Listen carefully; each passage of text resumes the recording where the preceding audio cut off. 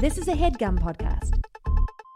Universal FanCon is a brand new convention coming to the Baltimore Convention Center in April of 2018. FanCon will be a round-the-clock event featuring comics, cosplay, gaming, celebrity guests, music, and more with a focus on diversity and inclusion. Get your tickets now at universalfancon.com because geek is universal.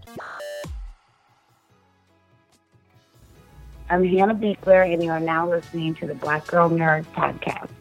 I'm Tracy Heather Strain, director of Sighted Eyes Feeling Heart, the first featured documentary about Lorraine Hansberry, and you're listening to me on Black Girl Nerds podcast. This is Corey Bowles. You're listening to Black Girl Nerds. My name is Teresa Fatemli, and I play Phoebe Kavanaugh on Midnight Texas. You are now listening to the Black Girl Nerds podcast. I'm Gugu Mbasarua, and you are now listening to the Black Girl Nerds podcast. Hi guys, I'm John Boyega, and you're now listening to the Black Girl Nerds podcast. Enjoy. Black Girls Rock.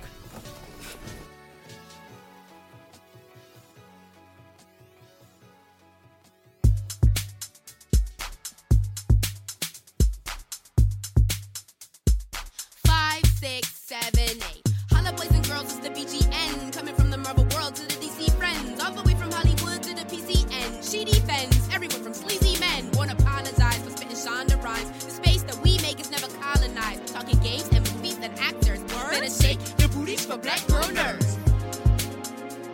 Better shake your booties for black girl nerds.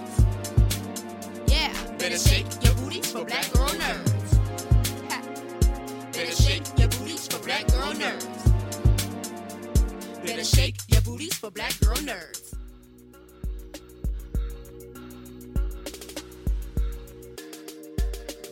Thanks for tuning in to episode 138 of the Black Girl Nerds podcast. My name is Jamie, and I am your host. This episode is titled South by Southwest Rewind, featuring cast and crew interviews from the films Fast Color and Jinn. 2 segments. In our very first segment, we invite the cast and crew of the film Fast Color, which made its world premiere over at South by Southwest. And this is a roundtable interview with director Julia Hart, writer-producer Jordan Horowitz, and one of the stars of the film, Sanaya Sidney. In our second segment, we talk to the cast and crew of the film Jinn, which also made its world premiere over at South by Southwest Festival. And in this segment features the following cast: Damian Smith, Zoe Renee, Kelvin Harrison Jr., Maya Morales, Ashley Fouché, Ms. Simone Missick, and cinematographer Bruce Francis Cole.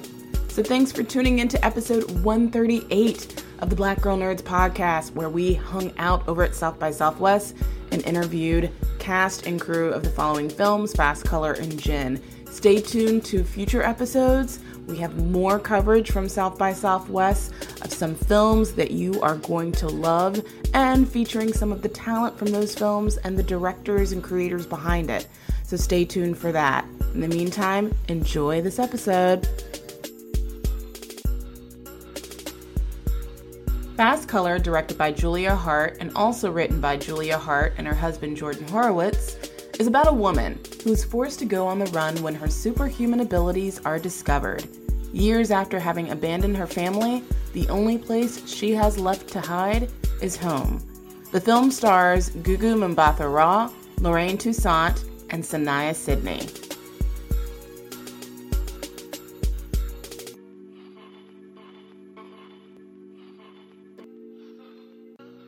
All right, thanks for tuning into this episode of Black Girl Nerds podcast. My name is Jamie, I'm your host. I'm really excited because I'm here with the team behind the film Fast Color, which is making its premiere here at South by Southwest. And I'm here with director Julia Hart, producer Jordan Horowitz, and Sanaya Sidney, who is an incredible character in the film. And Sanaya was actually a guest on our podcast back with Fences, so glad to have you back. So first of all, Jordan, Julia, I feel like I already know you guys. You guys have met Jacqueline, our producer, so just by proxy, I feel like we already kind of know each other, and I know you guys met at ABFF. Were you guys at the Oscars, by the way? We were. We were at the Oscars. How was that experience? It was fun. It was much more, it was a lot less eventful this year for me. Yeah. So, it was nice to just be there. It was and nice to have be the there. pressure off. We also, we had like a lot of friends who were so. nominated because we made a movie with Timothée Chalamet, and obviously Emma and I worked together, and Herschel was presenting, and Emily Kamel was. It was really nice to be there. Be there to support our friends. Yeah. Jordan, you realize you're like a meme now. No, I know. Oh, I know. It was funny. Like because we just did like a quick red carpet thing, and like there were any number of press people that were like, "Oh yeah, I want to talk to that guy." Well, my favorite was when, because there's like the whole audience of people sitting like in the bleachers watching the red carpet, and we think we're hearing like Jordan. We're like, I can't.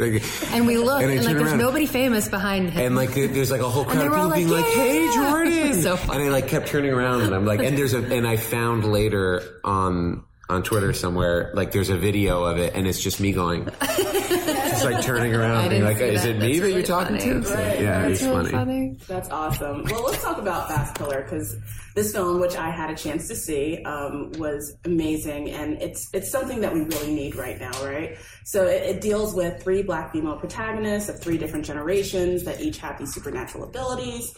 And quite frankly, seeing a story like this with women that look like characters like me is rare.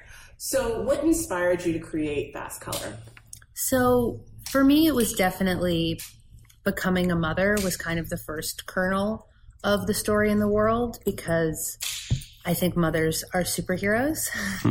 And I was like, wait a second, I've never seen an actual superhero, like literally with, special abilities, who was a mom.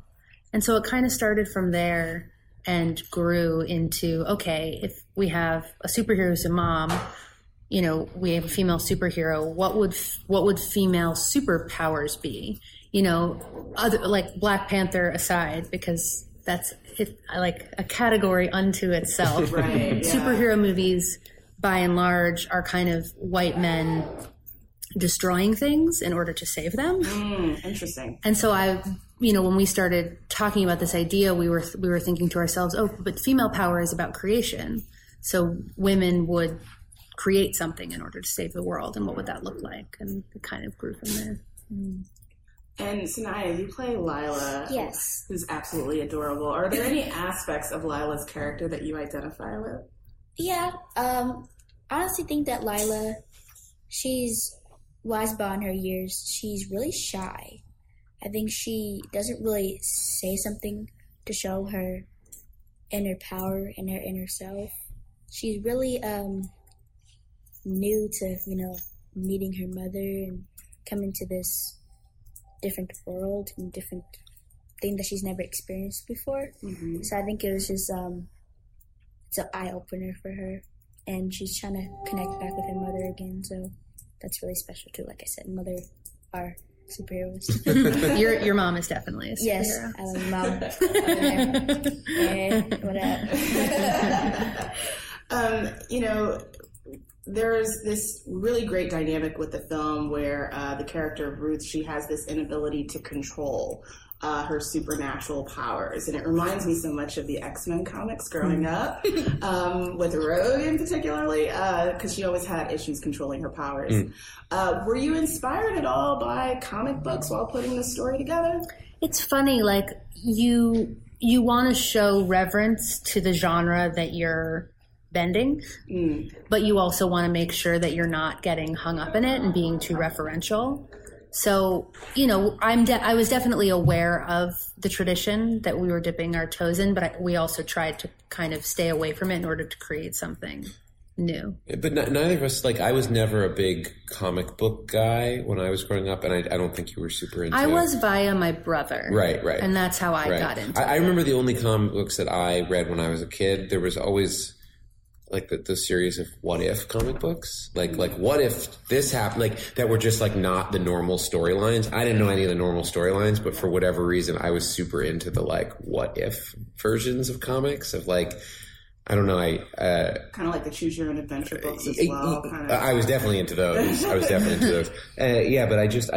was never the kid that had a stack of comics and would just kind of lose myself in them. That was never that was not like part of my growing up or like any of my like nostalgia for whatever reason. I had different things I loved. But yeah. Nice. Was there any scenes that resonated with you the most while filming this?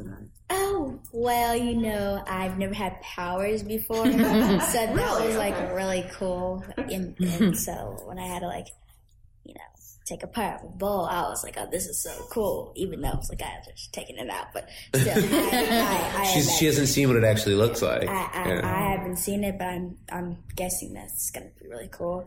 But, my favorite scene was when Ruth was leaving, and I had basically broke down, and it's hard because Lila lost her mother before, and of course she doesn't want to lose again because she ends up having this great connection and relationship again while she's here. Mm-hmm.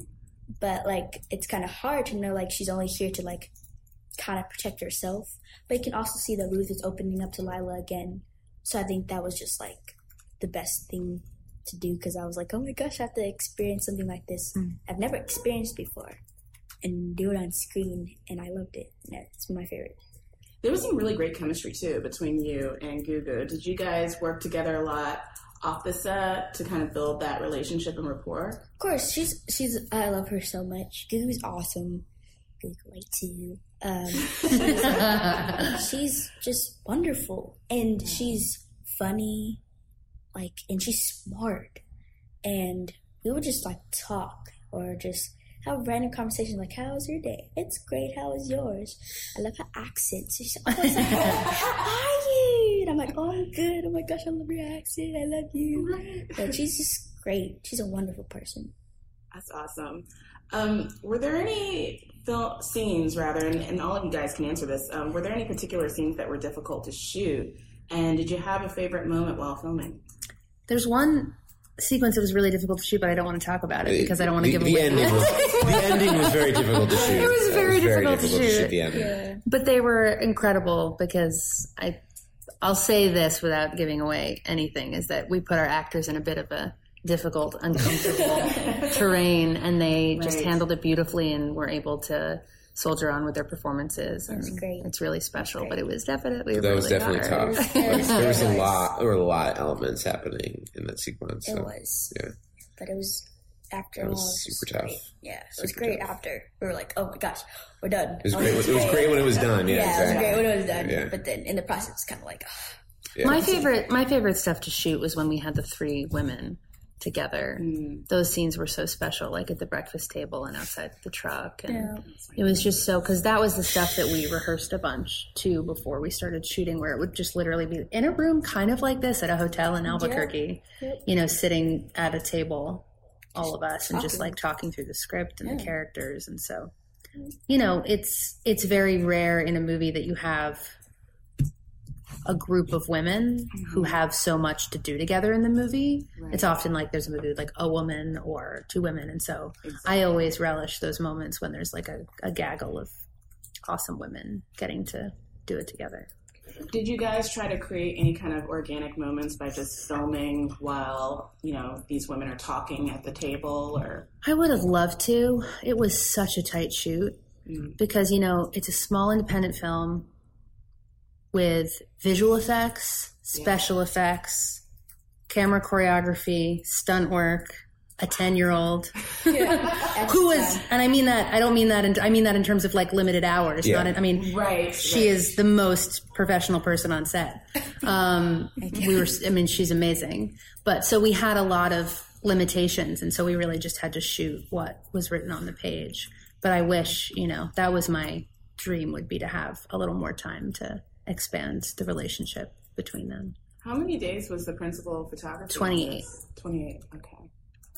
And it was every day was for a movie with as many moving parts as it had. It was tight. Yeah. Right now there's a shift that's happening with seeing these magical and whimsical films featuring women and girls of color, and you've got currently now film A Wrinkle in Time that's out in theaters. How important is a film like Fast Color to audiences who aren't women and who aren't people of color? That's such a great question. a couple of other people have said this, so I don't want to take credit for it, but, you know, as a white woman and as people and women of color, you know, we've all been having to translate our experience through white men predominantly. And I think it's even obviously less so for people of color. Like, there are more movies starring white women than there are starring women of color. So it's even a much bigger shift, I think, for women and men of color. But I think it's so important for white men to understand what it's like to watch a movie and connect to a movie and empathize with a character that looks nothing like them.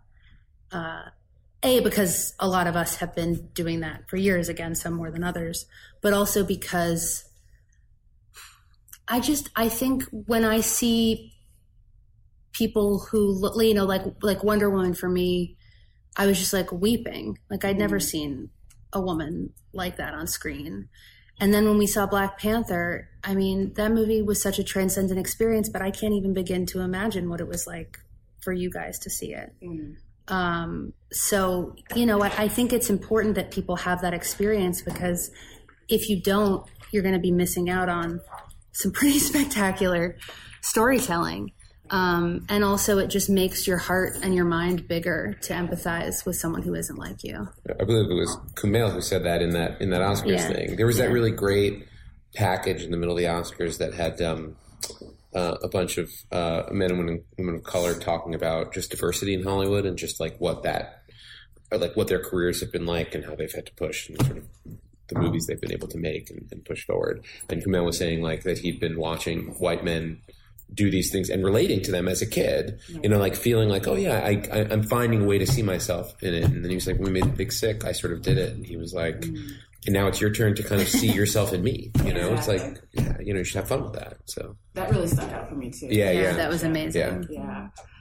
You know, speaking of women of color, like this movie is literally Black Girl Magic. That's what we should have called it. Black Girl Magic. It really is. So, Sanaya, what does Black Girl Magic mean to you? Myself. My family, my friends. Power. Viola Davis. Yes. Guillermo Bethel, Lorraine Toussaint. I honestly think it's always wonderful to be proud of who you are. So, of what we create in this world, there's good and the bad. And I honestly think that we really need that right now. And through what everyone's been going through this past year, it's been a roller coaster. But I think honestly, we not just of being a colored woman or young girl, but knowing that people also believe in Black Girl Magic, and it's like, honestly, she's powerful, I love her so much. And it's not just because she's colored. I honestly think it's women in general, or just people in general, also have magic or power of loving others and being with each other, because we really need that right now. You're so full of wisdom. All of you right now. Thank you. It really is a superhero. Yes, you are. You're right. And you mentioned Viola Davis as, you know, an example of Black Girl Magic. What kind of lessons did she kind of teach you in your experience working with her in Fences? I want to hear the answer to this. Okay. Well, okay. First, she taught me how to cry, like on cue. Because, I mean, like, unfortunately, I don't have the snot like hers. Because I can't cry and have all that snot, because that's just... That snot was a character in the movie. I know. for sure. For sure. And every time you see that Oscar clip, it's like, it's right in there. Right, exactly. But also to, like, you know, also be proud of who I am. That's where I mostly get a lot from, especially working with these. I mean, I work like with other wonderful Black African American women, but at the same time, what she taught me was so spectacular that I was like, oh wow, yeah, I realize what you're saying. Because before, when I did Fences, I was 9 years old. I didn't really know as much, and you know, she was speaking wisdom, man. She was throwing down on me, but I was like, it makes sense. Because what she was saying, she was like, no one, people have different opinions about everyone. And some people are going to love you. Some people are going to judge you. Some people are going to think you're not their equal or whatever, frenemy or whatever you want to say. But she's like, always remember that God's in your heart and you should treat people the way you want to be treated. And be proud of who you are. Just speak the truth. Wow, that's so profound. My last question, I want each of you guys to answer this, is what's been the most rewarding thing about working on this film? Just being able to be with you guys. Everyone was so great. And I honestly think this movie is just a great message. Like Jordan and Julia were saying, I want people to be in my shoes. I mean, it's like in Gugu's and Lorraine's. There's different people in this world. And, of course, you have to have different characters because everyone is someone in the movie, really. So it's just like, oh, my gosh, I'm 11 or I'm 10 or I'm 9 and I can connect to Lila. Or someone's just like in their early 20s or, women who had babies early or something like that, or they can't be with their children or something, or they're going through something in their life. They connect to Gugu. Lorraine having to take care of a child and she's getting older or something like that, They're going through a relationship problem or something, I think it's just going to touch a lot of people, and I hope we shock them because it's going to be awesome. I mean, we have powers, but still, and in that way, it's not just because of powers. It's saying connection with family and love. And like I said, we need this right now. So I think it's very important, very. And there's African American women. I mean, that's awesome too. Yeah. I can just listen to you talk all day. I know. Please. Oh, yes, we'd be the hours. What about you, Julia?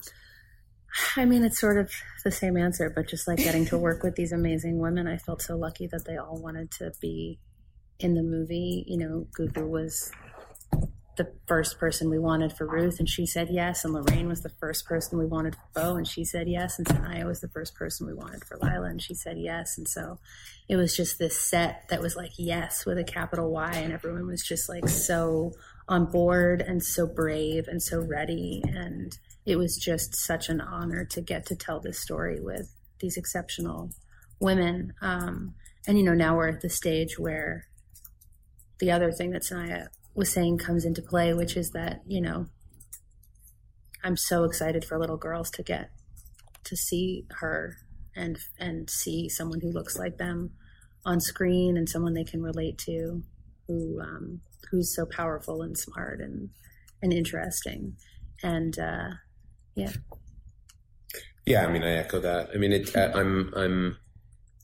I'm super happy to get to tell this story. I'm glad that it's nice to be in a place in my career as a producer where I can kind of leverage some of the stuff I've done to be able to tell a story that I think is not necessarily the easiest to get made in our current climate.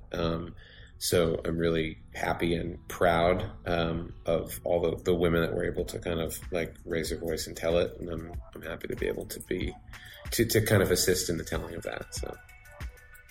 Well, thank you so much. This is such an important film. It premieres here at South by Fast Color, and just very excited that finally some girls are going to see themselves represented and reflected in a film that is literally black girl magic.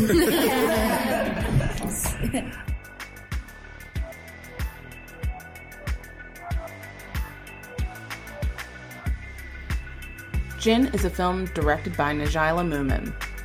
It's about a story regarding Summer, a 17-year-old carefree black girl whose world is turned upside down when her mother, a popular meteorologist named Jade Jennings, abruptly converts to Islam and becomes a different person, prompting Summer to reevaluate her own identity. The following segment features actors Simone Missick, Zoe Renee, Kelvin Harrison Jr., Ashley Fouché, Maya Morales, and Damian Smith. along with cinematographer Brian Francis Cole.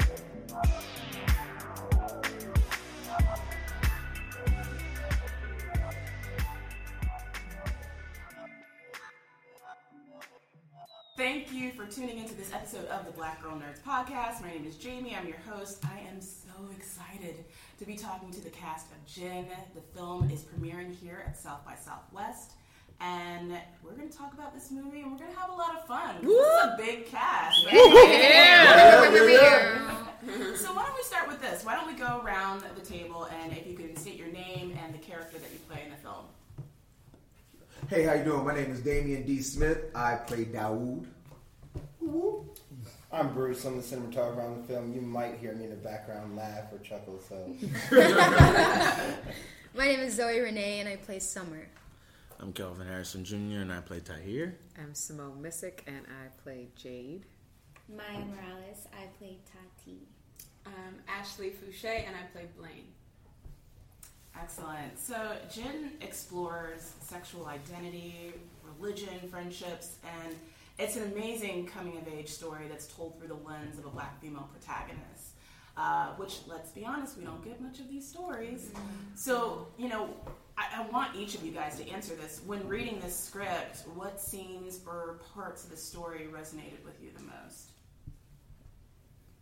For me, I think the thing that stuck out the most for me was when I saw Summer. She was in her hijab. She was also in a sports bra. She was, there was these contradictions that stood out, and I was like, wow, this is very interesting. It's a teen going into a world that she's completely unfamiliar with. She's trying to make her mom happy, but she's also trying to do her own thing. So that contradiction always was so intriguing to me. That's one for me. For me, it was the imam scene when he basically shames Summer in the church, and because I was just like, that happens so much. Like I'm from like a Baptist background, and so it's like you see that these pastors, these leaders that people look up to and trust, they kind of just take advantage and abuse power to an extent. And I was like, this is an issue that kind of needs to be explored and talked about gently. And I think Nigel definitely touches on it in a very respectful way.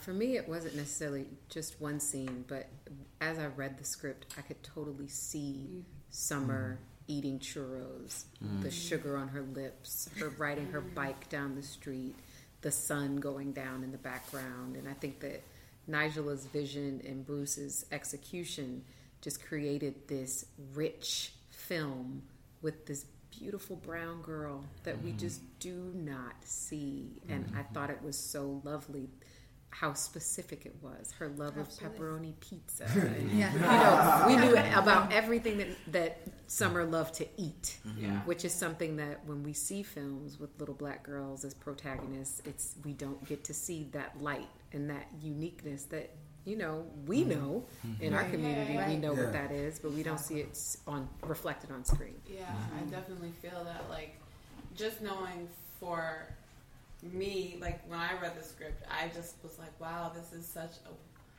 is what I needed to see when I was a girl. You know what I mean? I didn't have that. Like, I had Brandy playing Cinderella, and that was the thing, that I was like, oh my gosh, she's a princess. Like, she's beautiful. Like, this is her, like, coming of age story. Like, she gets to play this role.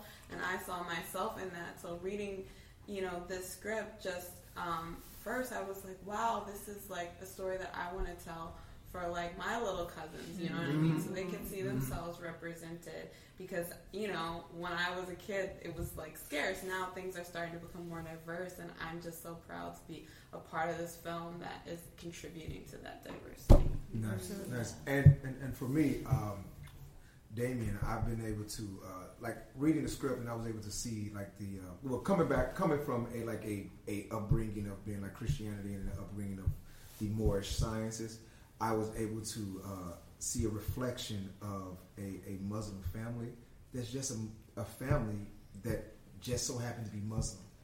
And it's nothing that's extraordinary. It's just a family that's going through regular life struggles and ups and downs and rounds, but they just happen to be Muslim. It's nothing that them being Muslim is anything that pushed the film to be anything that it's not. It's just who you are. And that's the reflections that I think that we need to have, a more of a 360 view of of being human, and within a religion, whatever religion it is. But just this is who we are. You know, that's what I enjoy about it, and brought me to it. For me, it was just watching the love story unfold, because I feel like I took some screenwriting classes too, and it's so difficult a lot of times to write a really beautiful, pure love story and to watch that love unfold, and it unfolded in such a visual way, in such a just like sweet way, and they're just like, they're young and it's beautiful, and we don't see that all the time with people that look like us, and especially not with the intersectionality of Black and Muslim. To watch that kind of a love story, it's like, where is that? So to be a part of that is really special. The film screened today here at South by. What was it like watching it with the audience and having that experience for the first time? That was different. For me, it's my first feature film, so seeing my face that large was interesting. You got a good face. Thank you. No, but it's awesome. It's really cool. We spent, I think it was 18 days shooting this movie, and it was a hustle the entire time. We were trying to get everything that we needed. We were trying to make it real and raw. I remember being out in the rain with Bruce and Ashley and Maya in the cold, like LA rain, and seeing those shots and seeing what we did come to life was amazing. It was also really cool to see not only myself, but my castmates on television, on the screen. Seeing us on the screen with our brown skin and with our hair and seeing it was beautiful to me. It was one of the most amazing things. It was like seeing Black Panther when I was like, wow, this is us. Like, this is really cool. This is really cool to see us on screen telling our stories, telling stories that really mean something to our communities and shine a light on those kind of things. I think it was nice to have the audience there because they were with us. Yeah. They were captive. Yeah. They were engaged. Laughing. They laughed in places that I didn't necessarily. I know. I was like, I love this, and that's the beauty of because there are times when if you don't trust and believe in the movie that you're in, and you have to sit in that seat, and you're like, oh my God, when is it going to be over? But in this, I was as emotional as it was the first time I saw it, and then to have the audience there with us, it made it even better of an experience. Yeah, sure. That's what I love about South by. It's just like everybody here has a passion for film, and they really love it, and the audience is so engaged. Yeah, you can definitely tell. It's a room of creatives. You can tell. The energy was amazing. It was really amazing. It was really great energy. Yeah. That's awesome. I also feel like every scene in Jinn is deliberate, from the dance scenes with Summer, which gives her this sense of freedom, the changes in your hair color. I feel like there was moments where you're trying to find your identity in that and those metaphors. Were there any scenes for you that served a purposeful metaphor for your characters' experiences in the story? I think for me, what sticks out is the name change scene. Absolutely. Where she's really, it's like trying on, it's choosing who you want to be. How do you want to go into the world? And something as simple as your name is not something that you choose as a child, and yet it is your introduction to the world. It is how everyone sees you, and they associate that with you. And so to make the decision to change your name as a result of your religion, and watching Jade try that on like a person tries on clothes. What fits me? What feels real? Will people take me seriously now? And I think that she's a woman that has, although she's shining in her career and her personal life, not so much. And so, her daughter and her ex-husband are like, your mom, she's always trying out new things. She's always discovering. So Summer says, my mom, she's not a traditional, stable person outside of her career. So for her to try to look for that in Islam and thinking that, okay, and once I change my name, then everyone will take me seriously. Yeah. For me, it was, Blaine and Summer have a scene. It's when I tell her that I'm taking the Shahada. It's when everything kind of switches for Summer, where she decides, okay, I'm going to kind of see if my mom is speaking any truth, if there's something in this religion, something that I need, something that I want to take and add to my life. for me, that scene stands out so much. It was like two worlds kind of colliding. You know, the world that I'm joining with my mother, and now my friends are kind of getting in on it, and they're like, okay, well, here it is. You know, I guess it's cool. Like, go ahead and do what you want to do. But it was a sweet moment for me, and it was a sweet moment for Summer, I think. Yeah, I think so too. And I think, that scene is the one that stands out for me too. And I think, you know, me being Blaine in there, like, I was like, this is my best friend. We the A1 since day one. Right. Together, you know what I mean? So I'm like looking at her like, you know, being like, if this is who you are, I'm gonna accept you and love you no matter what. Like, I don't care, you know, what you believe. Like, you know, I love you. But it's also that, like, is this your new identity? Is this real? Is this true? And then me questioning myself, my own character, being like, well, I feel like I'm this happy-go-lucky girl, goes with the flow. Like, do I need to get serious? Right. You know what I mean? Yeah. So I think there's so much there, and there's so much complexities in that scene. And that one stands out to me too.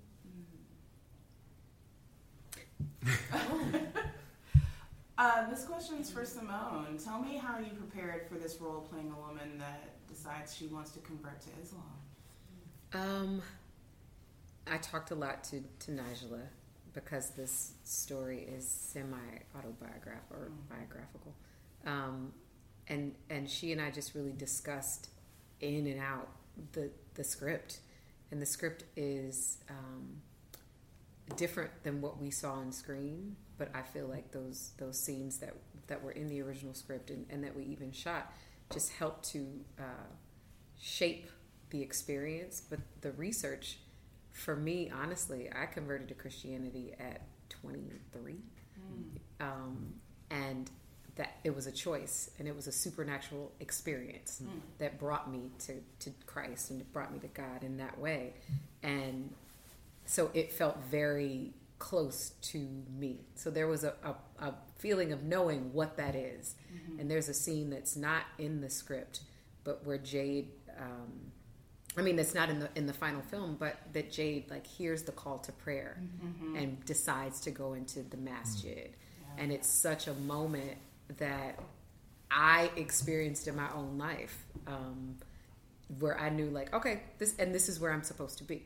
So some of it was my own personal story, and then a lot of it was just talking to Nigella and doing research on women who have joined the faith later in life, and what that does to their families and how their friends react. And so it was just a lot of research in that way. Right. Well, it felt very organic and just like natural. Thank you. So you saying that you drew from your own personal experiences, it makes sense. Yeah. Yeah.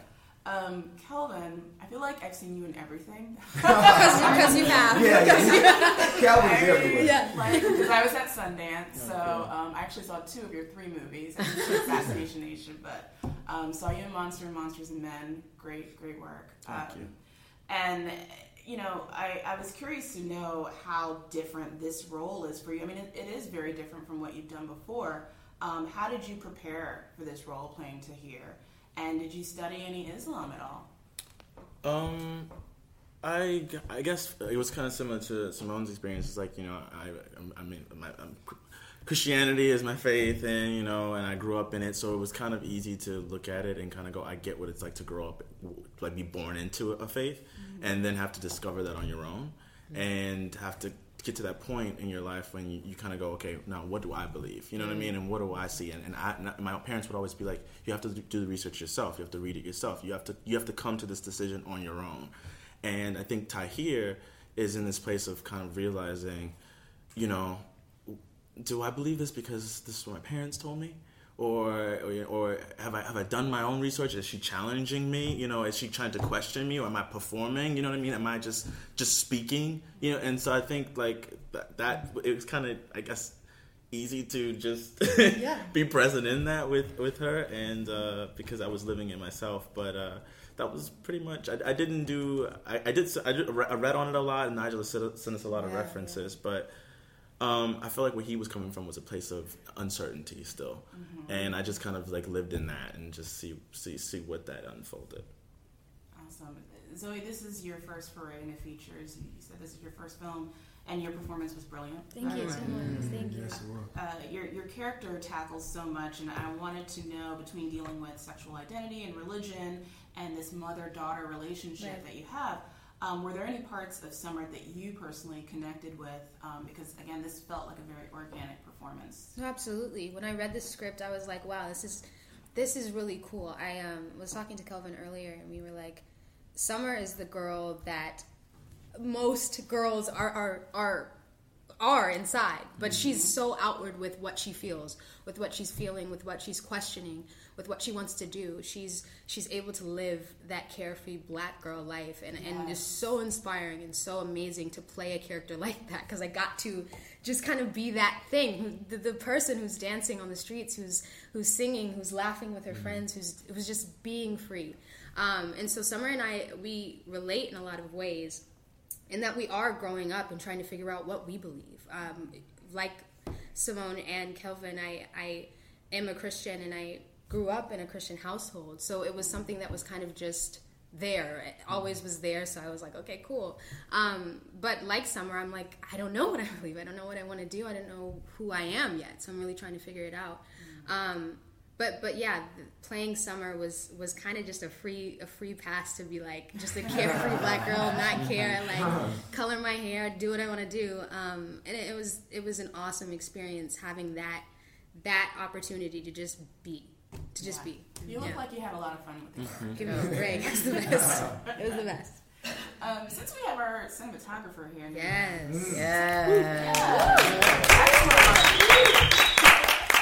I mean, we were talking briefly before we started recording about how I thought that this was just beautifully shot, and just seeing these whimsical images of black people that are just carefree and beautiful, and we just don't see that much of it in film. So talk to us a little bit about your process and how important it is to see, black cinematographers in Hollywood making these kind of films.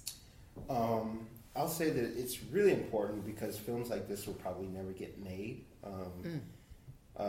The whole reason why me and Nigella linked up was because we both enjoyed films like this that were from other countries, and other directors that have been doing work just like this film, and we both realized that there was a lack of representation for people that looked like us in this realm. In this realm, we're lucky enough to be able to pull off a film like this with very limited funds, because it's just character driven. It's about young characters just going through life, and it didn't require any technical advances. And so once we got that aside, and we knew we both wanted to make a very personal, small film that could live in the cabinets of our younger generation coming up after us, we were lucky enough to get a great cast, and there were times when I think it was challenging, like the rain scene, where I think that everyone was just like, "What are we doing?" Yeah.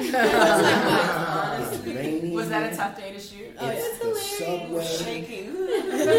Literally, the only way we were going to be able to get this shot was to steal it, and everyone had to realize that it's cold and all that, but a film like this needed those moments. Absolutely. They need those moments because this film is about young people, and young people are all over the place. They have no boundaries. We can't. Oftentimes you make a film, one of the first things that goes are moments like this because it's not dialogue on the page that you have to shoot to get the film done.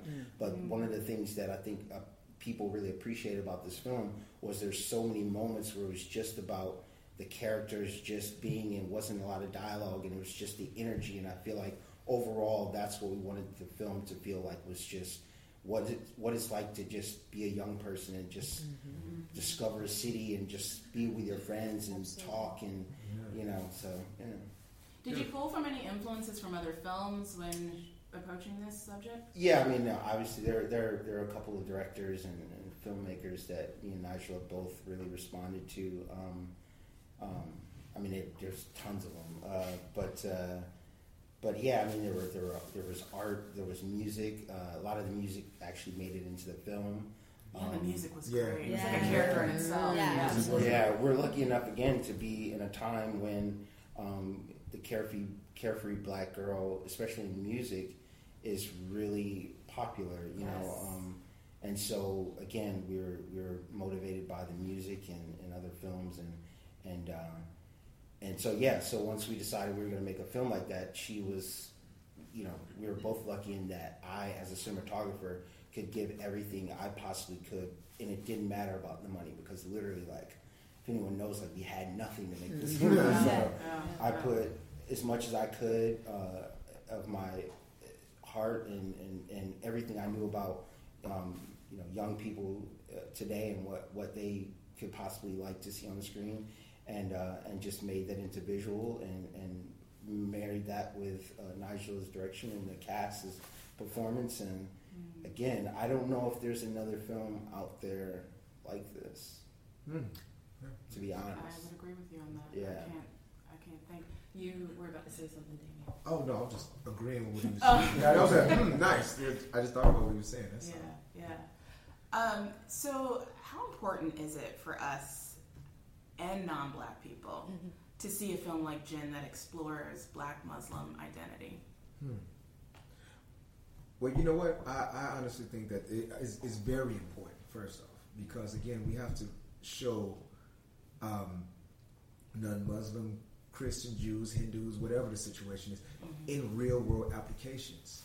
You know, we have to, and then like there's a negative, you know, stereotype or a stigma to the Muslim faith when it comes to like the outside world, when it comes to like in everything, especially now in these times that we're living in, and especially in this country, that we have to represent, you know, that demographic of people, you know, accurately. There is human beings going through our life. You know, it's extremists in every religion. Every single religion, there's an extremist there that we can account for, and we can talk about what they did and why they did it and whatever the situation is. So we just need to normalize, you know, the Muslim religion, because I think that it's been too heavily, told upon that I don't agree with. So that was one of the reasons, and one of the motivating forces for me wanting to be a part of this project, because it normalizes, like, these people are like Muslims are human beings, and we have the same issues, the same ups and downs. We have birthday parties, Muslims, you know, death at funerals. We have weddings, you know, regular life that needs to be represented, and there are stories within that regular life that need to be represented. And I really feel that this film Jinn actually brings this all around. Like, this is a story of a young lady who's going through our life trying to find her identity, and then her mother trying to find her identity, and those are the things that I think that are really important, and those are the stories that I think that need to be out to normalize, you know, this religion, to like, this is just another part of life in America. I think representation matters. Representation matters. Representation matters. Exactly. Across the board, across for everyone. Like, people need to tell their stories. And that's like the beauty of film. That is like the gift us as filmmakers have and storytellers have, is to tell stories that bring everybody closer together and realize that we are like one race, the human race, you know what I mean? And love is love. And I think, like, just me growing up, like I said, like, I was raised Christian. I'm a Christian. I didn't know any, I didn't really know any Muslim people growing up. I was like, and I didn't know any African American Muslim people growing up. Like, I didn't really know that, so I don't know that community, you know what I mean? And so if I would have had a movie like this, I would have been familiar with it. It wouldn't have been like what the media is telling me. And you know what I mean? People putting their sort of opinions out there and not really speaking truthfully. But when people speak truthfully, you know, and tell their stories, then we can all sort of relate, and it brings us together. And I think Nigella did just such a wonderful job of telling her story, and it just brings, you know, us closer together. And I think that's great. One of the things that Nigella mentioned, and Hisham Tawfiq, who's not here, who plays the imam in the film, they're both Muslim. They were speaking about the division that exists within the Muslim community. So African American Muslims are not necessarily embraced outside of the United States in the same way that someone who is in the Middle East, perhaps, they don't look at one another in the same way. It's not necessarily we are all of the same faith. And Hisham was saying that, you know, different masjids judge other masjids. You know, oh, you go to that one.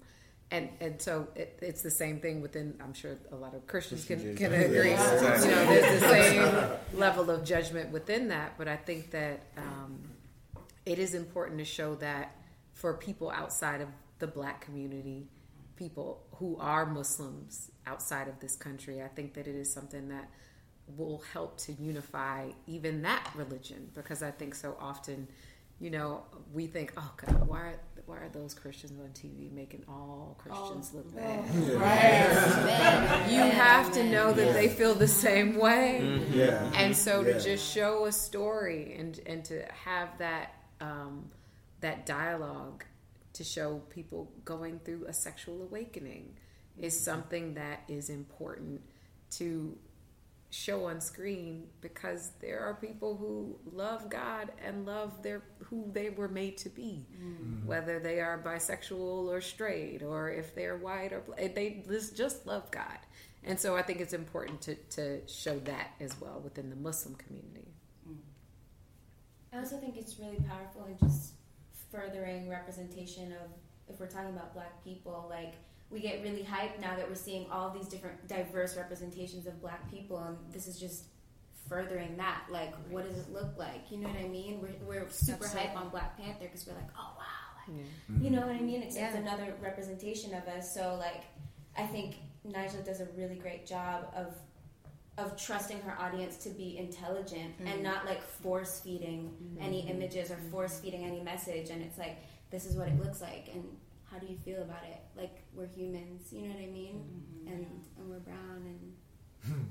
Wasn't one of the terms recently, like in the art world, the Black mundane, Mm-hmm. which is just like Black normalness, like super fantastic. Yeah. It's just like there is something whimsical about just the, you know, being Black and normal. Yeah. Yeah. Exactly. It's still there. Yeah. So, yeah. That's amazing, but it's true. And I think again, from a technical standpoint, one of the most important things, I think, why it's important to have more representation in Black technicians, cameramen, costume designers, is because we understand and appreciate the mundane qualities about the Black experience. And so we're not going to read a script and go, oh man, there's no explosions, there's no guns, I don't really know. Like, so we're going to be able to see like a simple love story and say, you know, I can bring my level of expertise to this format and make it, you know, come to life.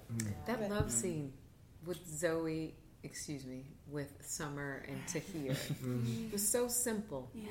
It was so beautiful. And it wasn't excessive. Right. It didn't need to we talked see. about it a lot.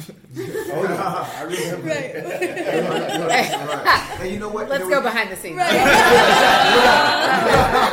hear it. We're just really like, happened? what are we doing? What is this going to be? Exactly. Yeah. So yeah, it was eloquently shot as well. And the skin It was truly like was. this The square skin. was everything Yeah, seemed we so talk milky. about how baby. pretty Bruce made Yeah, Right, Bruce. I know.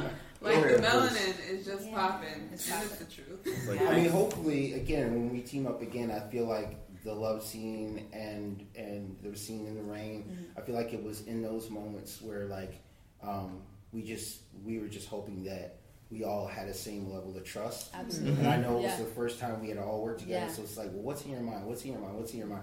But now that we know, like, okay, like, we're here to do a great job and at the same time respect one another. Right. And then once, I feel like the next level of Black filmmaking is when you see that trust in everyone, and then we open up even more emotionally and become more vulnerable than where we are on screen, and then that can become again something normal as opposed to like it just being like, oh man, like am I gonna get totally taken advantage of by seeing, which every single film that I worked on, it's always a thing where people just don't really know what the intention of the filmmakers or even the audience is going to be. And the audience, are people going to like take that and run with it, and that's someone's career, or like, you know, because in Europe, so, you know, they allow so much more freedom. And in America, we like guns, but Exactly. Yeah. Some of you guys have already touched on this earlier, but what do you hope that audiences will take away from watching this film? At the root of Jinn, it is Nigela's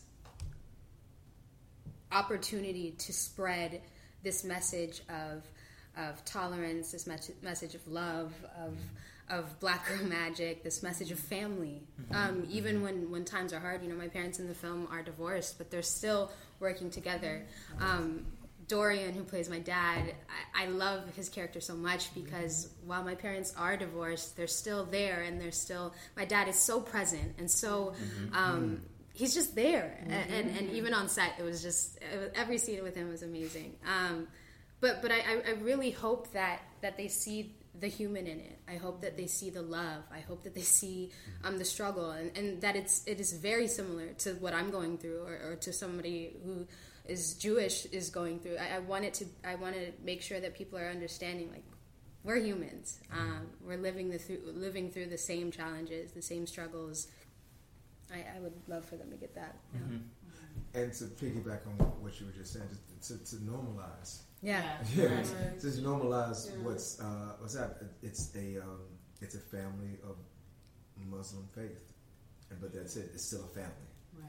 Who's dealing with family issues and real world applications that deal with family issues. So just so happen to be Muslim, and then it's their faith. That's what I see. And I like for that message to go out as much as possible. Like back to what we all were just saying, you got to normalize, the Black experience in America, which is it's kind of crazy even to say that we got to normalize our experience, but to show we see so little of it, right? Yeah, I know, right? Yeah, that's it's kind of weird to even have a discussion about normalization, but it's what it is. We want to show that these are things that we listen to. Now watch our stories. Watch our stories and be intrigued and be fascinated and see what's happening, what's going to happen next through our stories, as opposed to just being, is this they're African American? Okay, that's right. Yeah. What are they gonna do? Do they breathe? Right. Come on, man. What do they eat at night? Exactly. But what's really beautiful too is seeing these stories coming out of Black stories, but also being created by Black Absolutely. Black writers, Black directors, Black cinematographers. Absolutely. Like that's important. So that's awesome. I wanted to have you guys go around in the room. This last question. What projects are next for you coming up? Because I know a lot of our listeners are very curious about upcoming projects.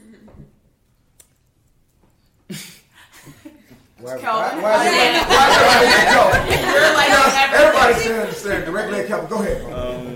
Kelvin's winning an Oscar next year. For the role of playing Kelvin. 3 BGN awards. Someone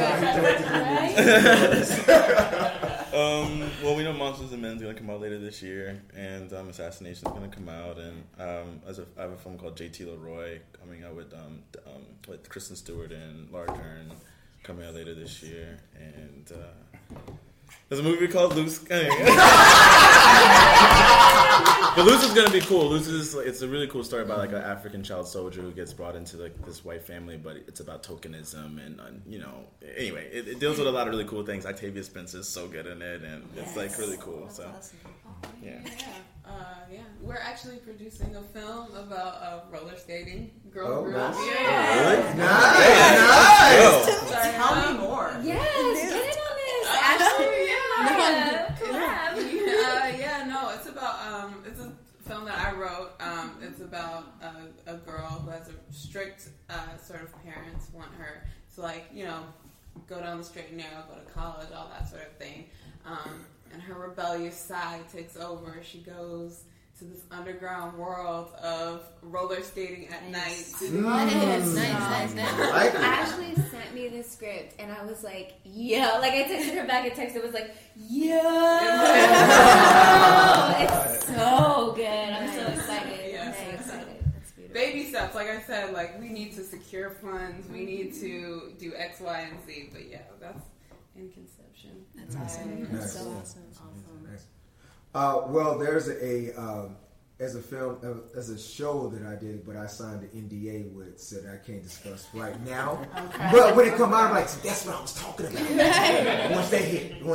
And then also though, I'm directing. It's a featured documentary that I directed called Target St. Louis, It's about post World War II, during the Cold War era. The military conducted secret chemical testing on poor black people in St. Louis, Missouri, where I'm from. So that's my feature doc that I got, and also I have 2 short films that I directed that's actually making their film festival debuts and doing their circuit runs right now. Called one is called excuse me. Daddy's Big Girl, and the other one is called Second. So those are coming out for me behind the camera, and then in front of the camera, the NDA is kind of getting tied up. But when it come out, man, I'm gonna pump it so hard. I'm gonna pump it so hard, I promise. It's gonna be nice. For me, for me, I'm still over at BET. We have the show called The Quad. Comes on Tuesdays at 10. Thank you so much. It's a show about HBCU life. It's following a few different characters. We have a president that's coming in new, fresh off the train of a different college. We have me, who I play a marching band. Wiz, she plays the saxophone, and she's kind of just making her way through college life, trying to figure it out. So it's a great show, and it comes on Tuesdays at 10. So check it out. Some little tiny. Yeah, I know. Small. Tiny. No, just a little show. Wait a second. Let's go. I mean, I get misty. Yes. So, June 22nd, Luke Cage Season 2 premieres. Which we're really excited about. I'm currently shooting Iron Fist Season 2. So then that is, its own thing. And then I'm currently producing some projects on my own that are coming together. Nice. Big things are going. Happening. Ooh. Big things popping. Big things popping. Big things popping. Well, thank you guys. It was great talking to you, and all the best and luck in your careers. And Jinn is killing it, and I can't wait to hear more from fans and audiences about this film. Thank you, Jamie. Thank you, Jamie. Thank you, Jamie. Black Girl Nerds. Black Girl Nerds.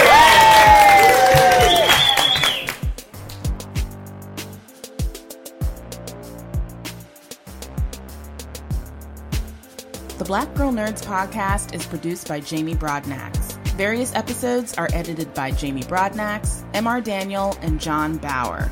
The opening theme song to our show is written and performed by Samus. Various instrumentals are performed by Samus, Sky Blue, and Shubzilla.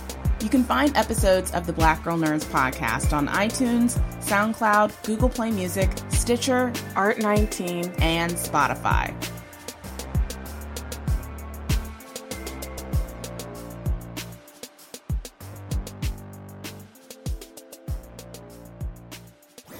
That was a HeadGum podcast.